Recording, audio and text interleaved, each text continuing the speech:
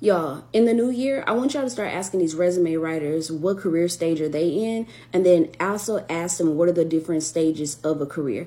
Then I want you to start asking these people that are career coaches, ask them what career phase or career stage are they in. If these people aren't even mid-level management yet, these people haven't had a career cycle. They haven't even went through a full cycle of a career yet.